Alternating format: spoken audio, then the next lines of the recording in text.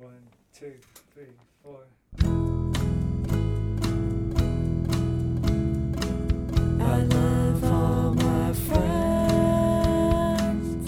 I love all my friends. I'm parking the car, turning off the lights.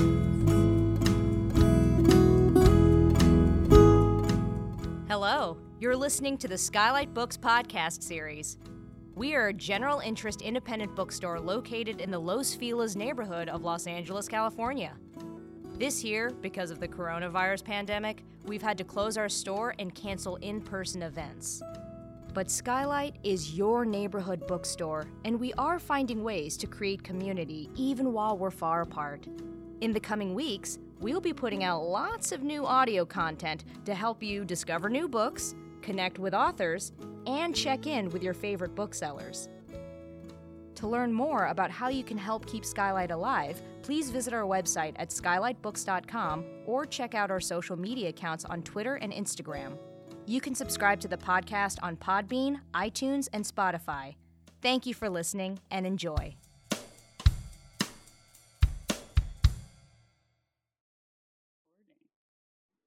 All right. Welcome back, everyone, to the fourth episode of The Hand Cell. 4 weeks in a row. Can't believe we're here.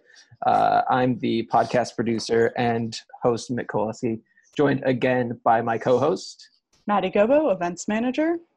and we are both joined once again by our guest for this episode, our very special guest. Sydney Lopez, bookseller at Skylight Books.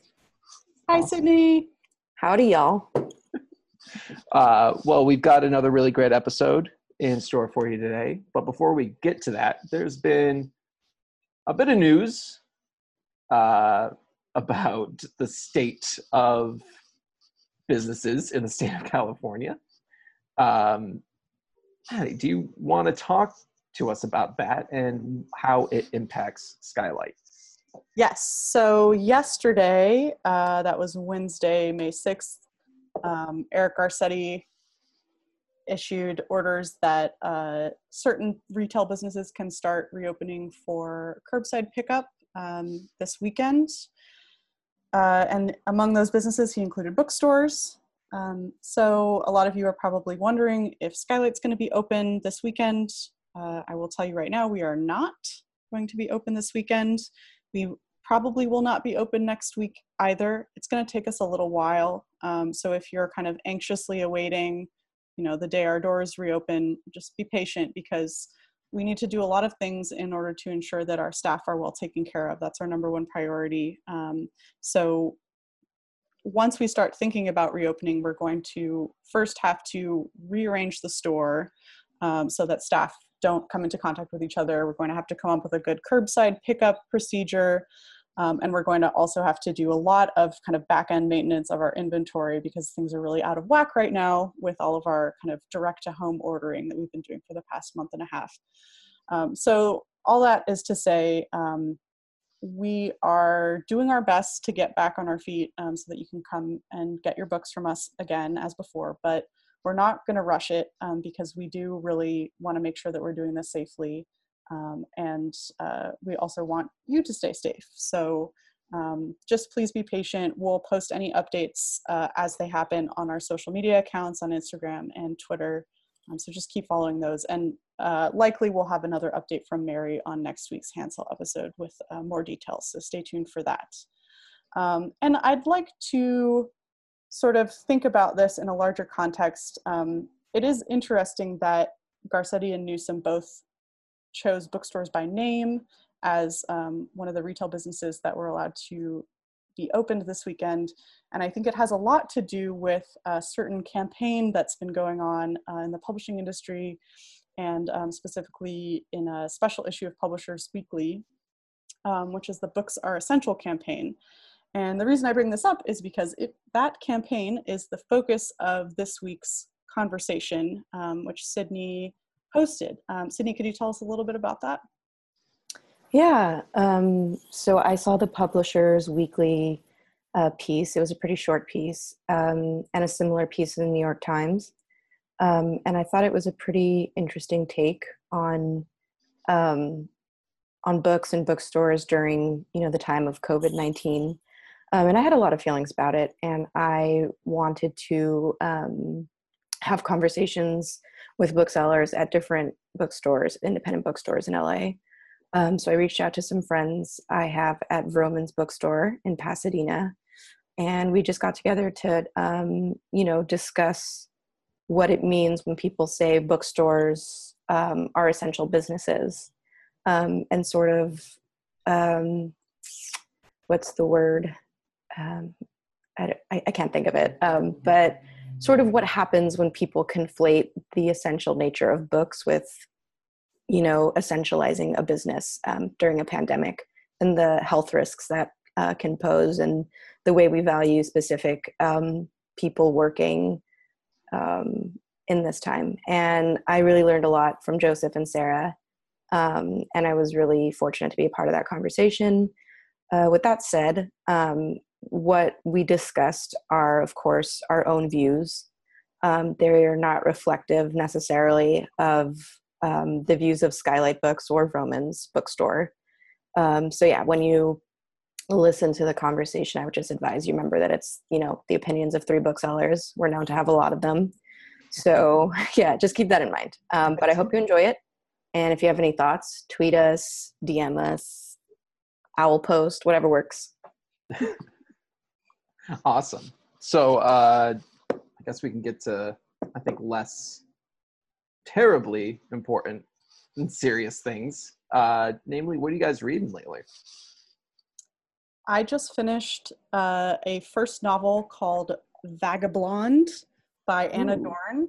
It's out on Unnamed Press in May, I think yesterday, 2 days ago. Very fresh take. Fantastic LA novel. So crispy, very hip. It's about a woman who is becoming dissatisfied with her career as kind of a bedroom lawyer, and who decides to take the leap into becoming a rap artist.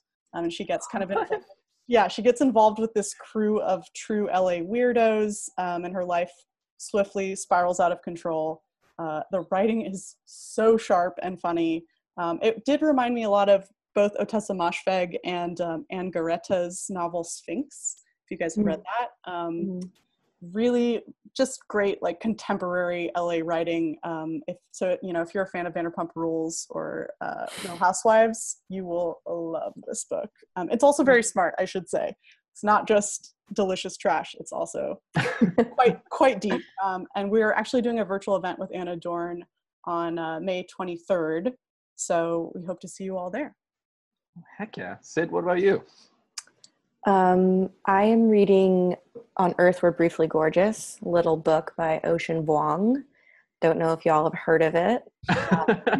It's actually one of the biggest events we ever had at Skylight. And listening to him speak was a lovely experience. And I finally got around to actually reading my copy, and it's taken me like a day. And I, of course, am just like floored. It's exceptional. So good. Pretty sad to read during quarantine. There's some moments, but it's really good. I highly recommend it. Speaking of really big events in the store, I want to do a little plug for the Sally Rooney event that we had for Normal People, which I don't know if you guys have heard, has been turned into a little bit of a show. Is it on Hulu? It's on Hulu. Hulu show, baby. So go and check that out if you're Sponsored by interested Hulu. in that. Sponsored by Hulu. Just kidding, we're not. Hulu has given us no money. I wish. Can we get some of We're that? open to it. Yeah, exactly. Come on, guys. Yeah, we had a huge event. Were you directing events at that time, Maddie? No, that was before my time. Okay, yeah, it was a massive event with Sally Rooney. Who I was on the floor for that event. Yeah, it was pretty so good. Check out the podcast. We have the audio of it available as a podcast, and you'll be able to find a link to it via social media shortly. So Sweet. Sounds and what good. are you reading? What are you reading, Mickey? And then I've almost finished with The Last Samurai. I'm still working on it. Still working on it. It's a big book. Almost there. Yeah, I'm like 80 pages left. It's not just like big. It's just like very dense. Like, and just trying to absorb all the information is a lot. So since I'm like seeing the finish line, I've started reading Yaa Gyasi's newest book. I got the galley. It's Transcendent Kingdom. And if I like it half as much as I liked Homegoing, I will be having a blast. So might do a little book recommendation for that later on this episode. We'll see. Cool. That Yeah. sounds great. I'll keep my eye out for it when it comes out. Or you can loan me the galley, either way. I'll give you the galley. Yeah, I'll just give you the galley, Sid. We're friends. We can do that. All right, guys. Well, thanks again for joining me today. Sid, we'll hear from you later on. And Aye, aye. enjoy the rest of the show, folks. Thank you, guys. Hey everyone, it's Mick again, here with a book recommendation. I know I just talked about how I was reading Yaa Gyasi's upcoming book, Transcendent Kingdom, which I believe is out in July, so you can't get that, but let me tell you, I'm not very far, but I highly recommend pre-ordering it. But the book I want to recommend to you today, the one that you can order now, is her debut novel, Homegoing.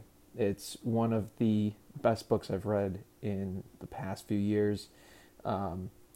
It tells the tale of two sisters born in Ghana, one of whom gets sold to a slaver. The other one stays in Ghana, and it tracks each sister's lineage through time. So each chapter is devoted to a descendant of one of the sisters.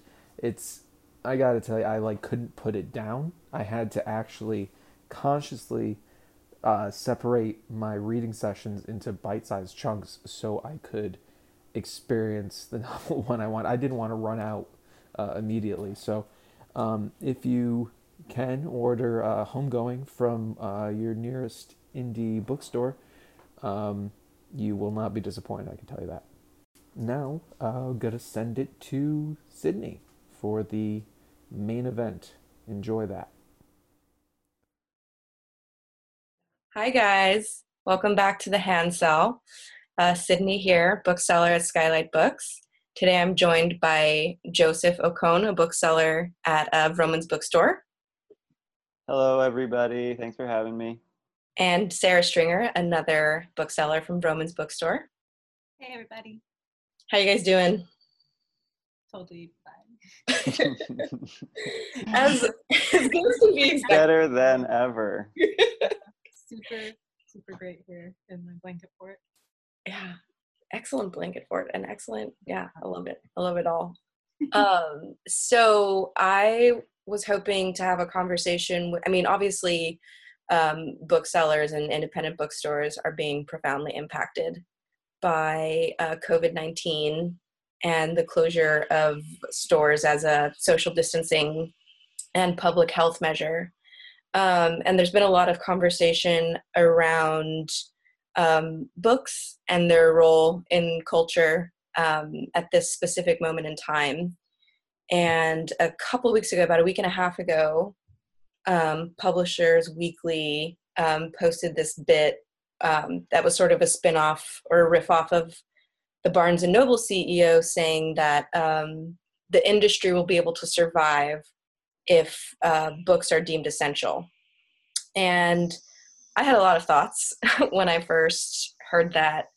So the idea that businesses can weather COVID-19 by deeming books essential, do you agree, disagree, have any, initial reactions that you felt strongly about?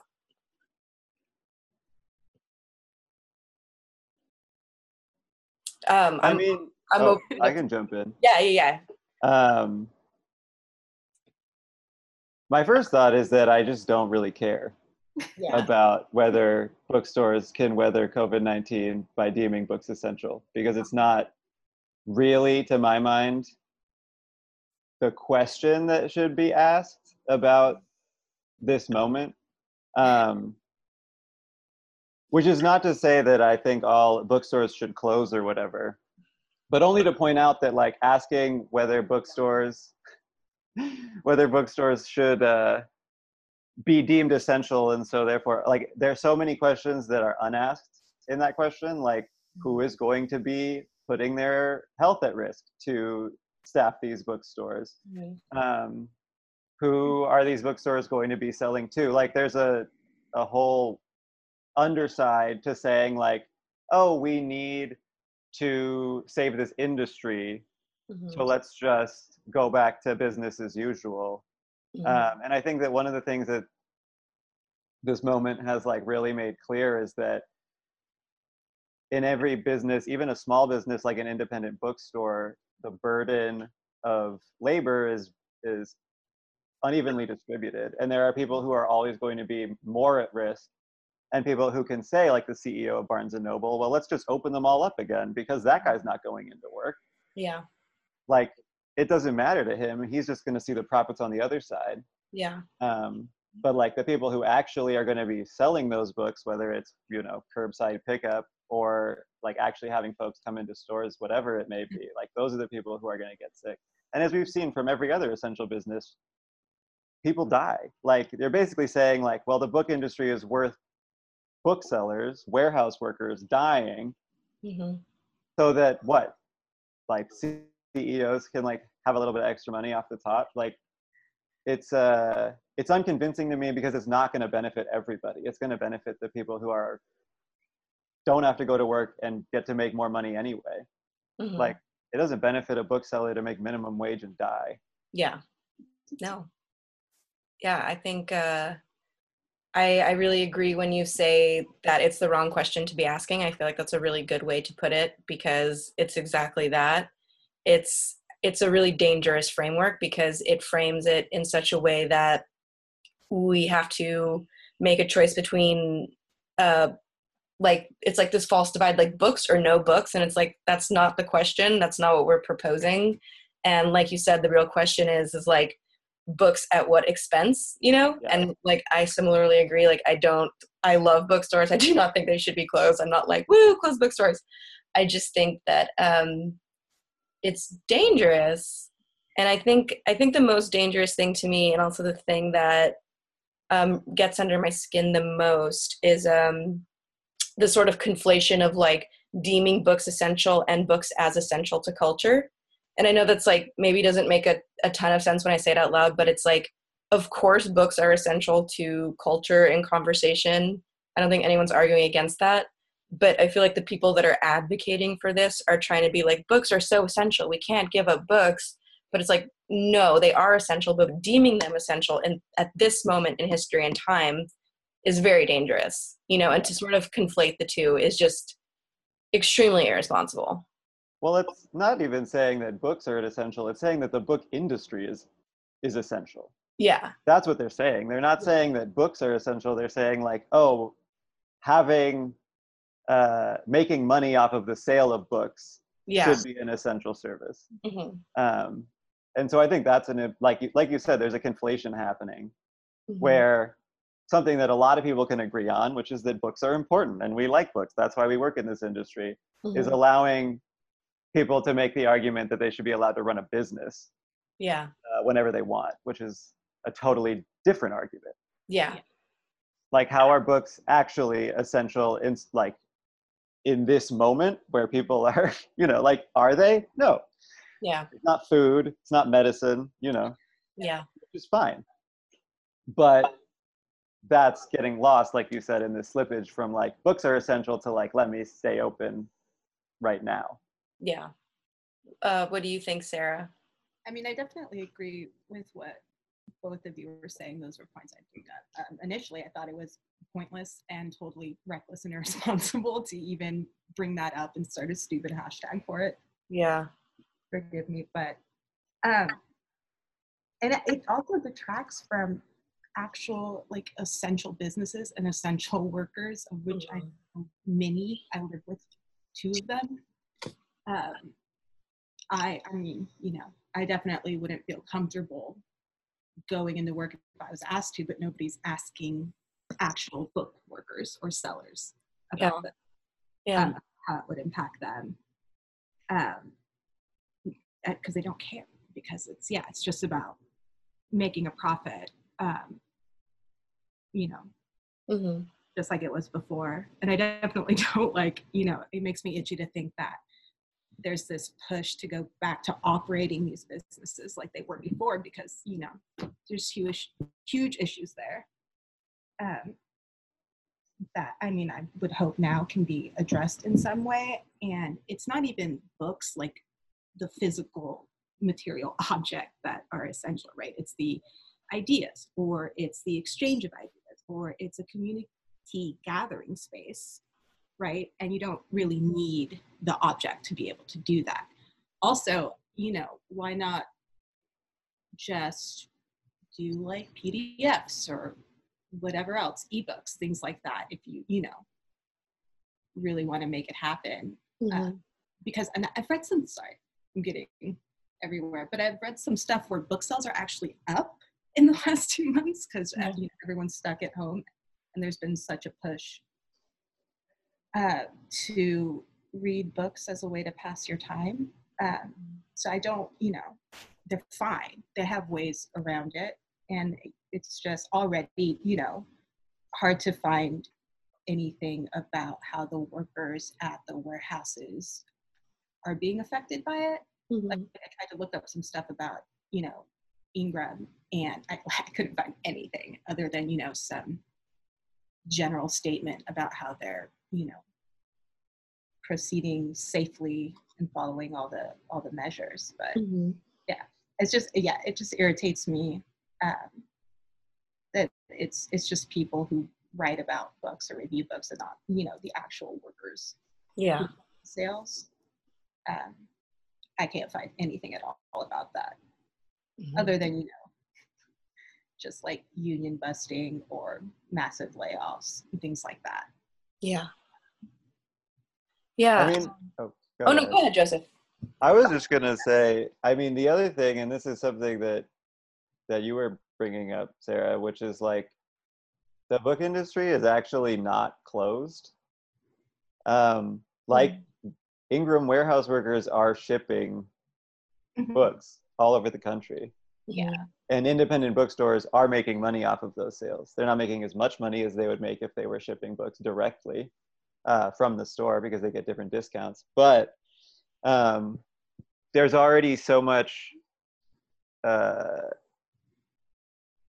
erasure about like what the conditions for this industry are, that to even ask like, well, we need to, like, can we reopen, the book industry, is already ignoring all of the ways in which the book industry is already open and selling stuff. It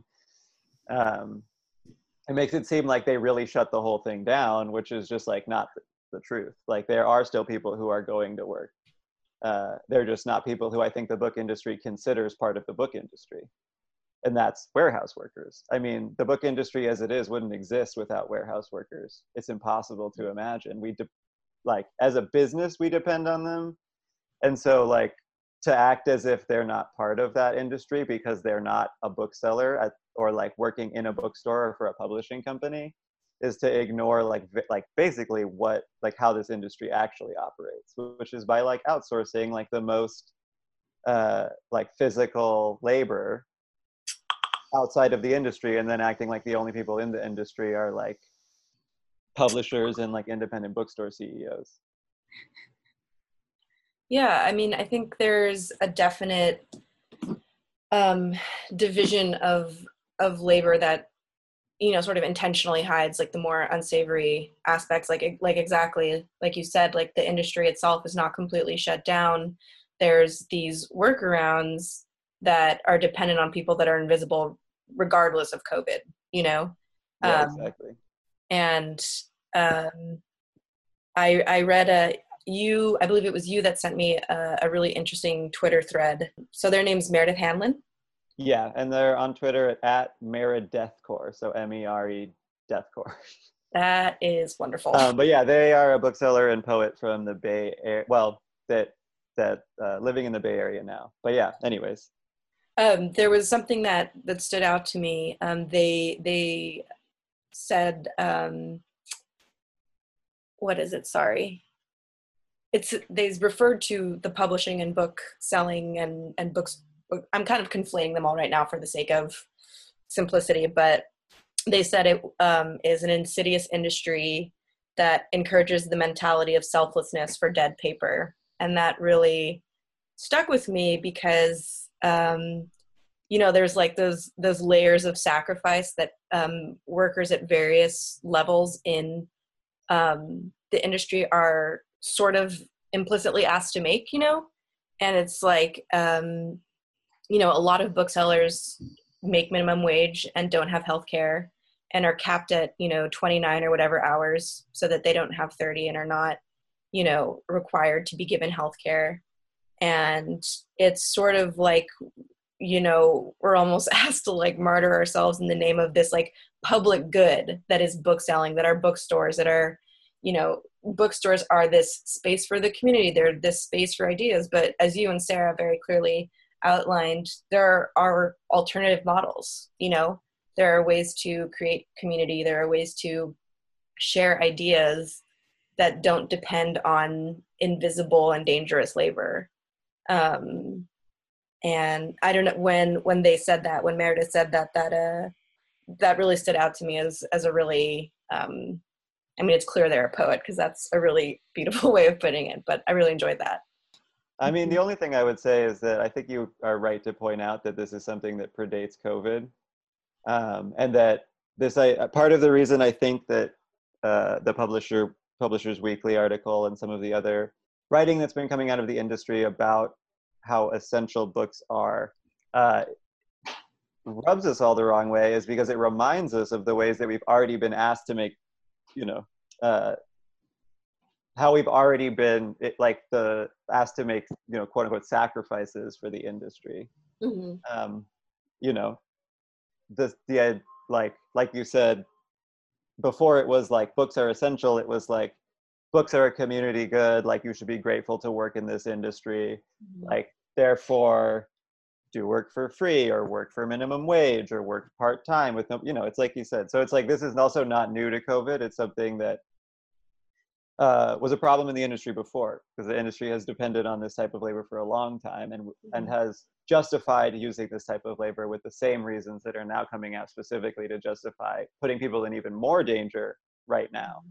Yeah, I also think it's something that's kind of like unfortunately specific to small independent businesses across the board is that the precarity of a small business can always be used to like deny workers like basic rights and more livable wages, because it's like, exactly like you should be fortunate to work in this space that affords you access to X, Y, and Z, whether it's cultural capital or, like being around books and sort of this like romanticized idea of like, what book selling is. But yeah, it's just essentially, I lost my train of thought a tiny bit there, but this idea that we as booksellers should revel more in like the culture of bookstores and be grateful for that as opposed to like asking for like material tangible benefits, I suppose.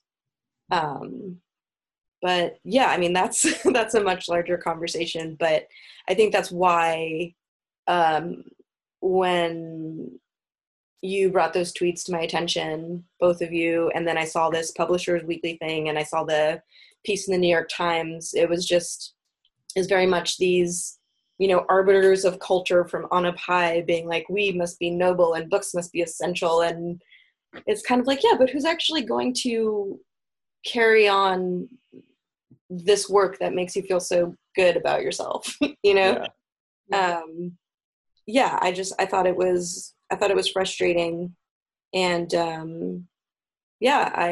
you two were the first people that I wanted to get thoughts from, because I feel like you guys always have really great things to say on these kinds of topics. So I appreciate it.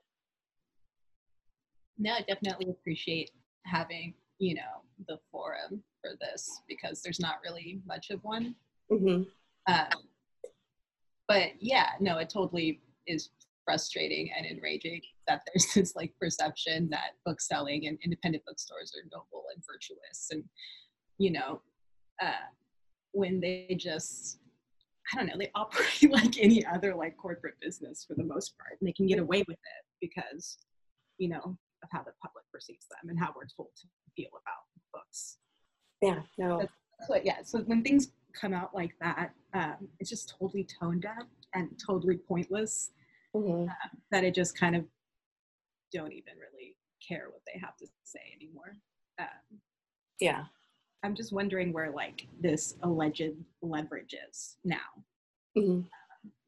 Like what can we do with this now that not necessarily these certain practices or whatever weren't exposed before. I just think it's probably maybe more people are looking now. Mm-hmm. So what can we do with that moving forward? You know what I mean? So I don't really care about the business or the property or the material objects or anything like that, but what can we do as workers to move forward to, you know, better protect ourselves and our communities? Yeah. You know, to make them actually like live up, the stores, make sure they live up to that, you know, responsibility and are held accountable, because, you know, they sort of just at this point kind of operate with impunity, like nobody's calling them out. Mm-hmm. Because they're indies. Yeah. There's no real like safety net or mechanism in place. Yeah. And it's hard because, I mean, there obviously is a truth to the idea that, you know, we've entered this industry and we've become booksellers because at the baseline, books are important to us. They're meaningful. We think this is a worthwhile endeavor. And it would be nice to be encouraged to make this a more livable reality for the people who sell books. It would be nice for us to be solution oriented and work together. And, you know, booksellers really are the lifeblood of bookstores. And I think they're like a pretty important link in that chain from author to reader, you know, and I think recognition of that and valuing the bookseller and valuing the people who are more invisible, the people in the warehouses, you know, at Ingram, sending our books from Oregon or Tennessee or wherever, you know, how to voice to, you know, it's a lot like a restaurant. You've got your front of house, you've got your back of house. People don't really think about the back of house, and then you have your managerial class, and it's a whole different thing. But it's, to me, it's really similar to this whole essential workers are heroes hashtag campaign going on, where it's like they're amazing, they're doing their jobs and they're risking their lives for doing their jobs, but they shouldn't have to be. And if they are, and that's their decision, then, you know, why aren't they making a wage that reflects that? And I think we're just totally missing the point entirely when we just sort of turn all these people into heroes instead of just seeing them as human beings that have needs and deserve not to die for needing a job and having to pay their rent and bills like the rest of us. Pay them more. Yeah. I don't know, regulate the hours a little more. I don't know, it's just something people can say or apply a hashtag to feel better about themselves without actually doing anything to help anyone ever. That's my issue with. Is virtue washing a thing? Is that a phrase that's ever been used? Virtue washing, like whitewashing or greenwashing. Or I like it. Yeah. We'll just call it virtue washing. Like, thanks to all our heroes, but we're not really going to take care of you. What were you doing before? Like, especially working in retail or customer service, people are incredibly rude and entitled to your time because you're paid to be there. And it's just like not enough for the, you know, conditions I work under, the people have to deal with. You know, there's nobody paying me for that emotional label. And in fact, they totally take advantage of it and use it against you in any type of service industry. So what is everybody going to be like when if ever things start to reopen, because I doubt they'll carry that mentality into it. And people are still terrible now in the midst of this. I'm here. Yeah, that's what I was going to say. I don't think anybody stopped being awful to service workers just because on Twitter they're saying that they're like, thank you to everybody who's working so I can, whatever, buy groceries. That's exactly the thing. Like, I don't know, donate to a fund. Like, shut up. You're not doing anything. Well, I think that's about what we have time for today. But I really appreciate you both for, having this conversation and for all your ideas. You guys are wonderful. And stay safe. I appreciate you both so much. Thanks, Sydney. Yeah, we appreciate you. Thanks for having us. Definitely. Of course. All right. Talk soon. Stay safe. Stay safe. All right. Bye. Thank you for listening to the Skylight Books podcast series. Please don't forget to visit our website at skylightbooks.com and make sure to follow us on Twitter and Instagram. Also, don't forget to subscribe to this podcast for more author talks and bookseller conversations. You can find us on Podbean, iTunes, and Spotify. Stay safe and healthy, and we hope to see you back in our store soon. I see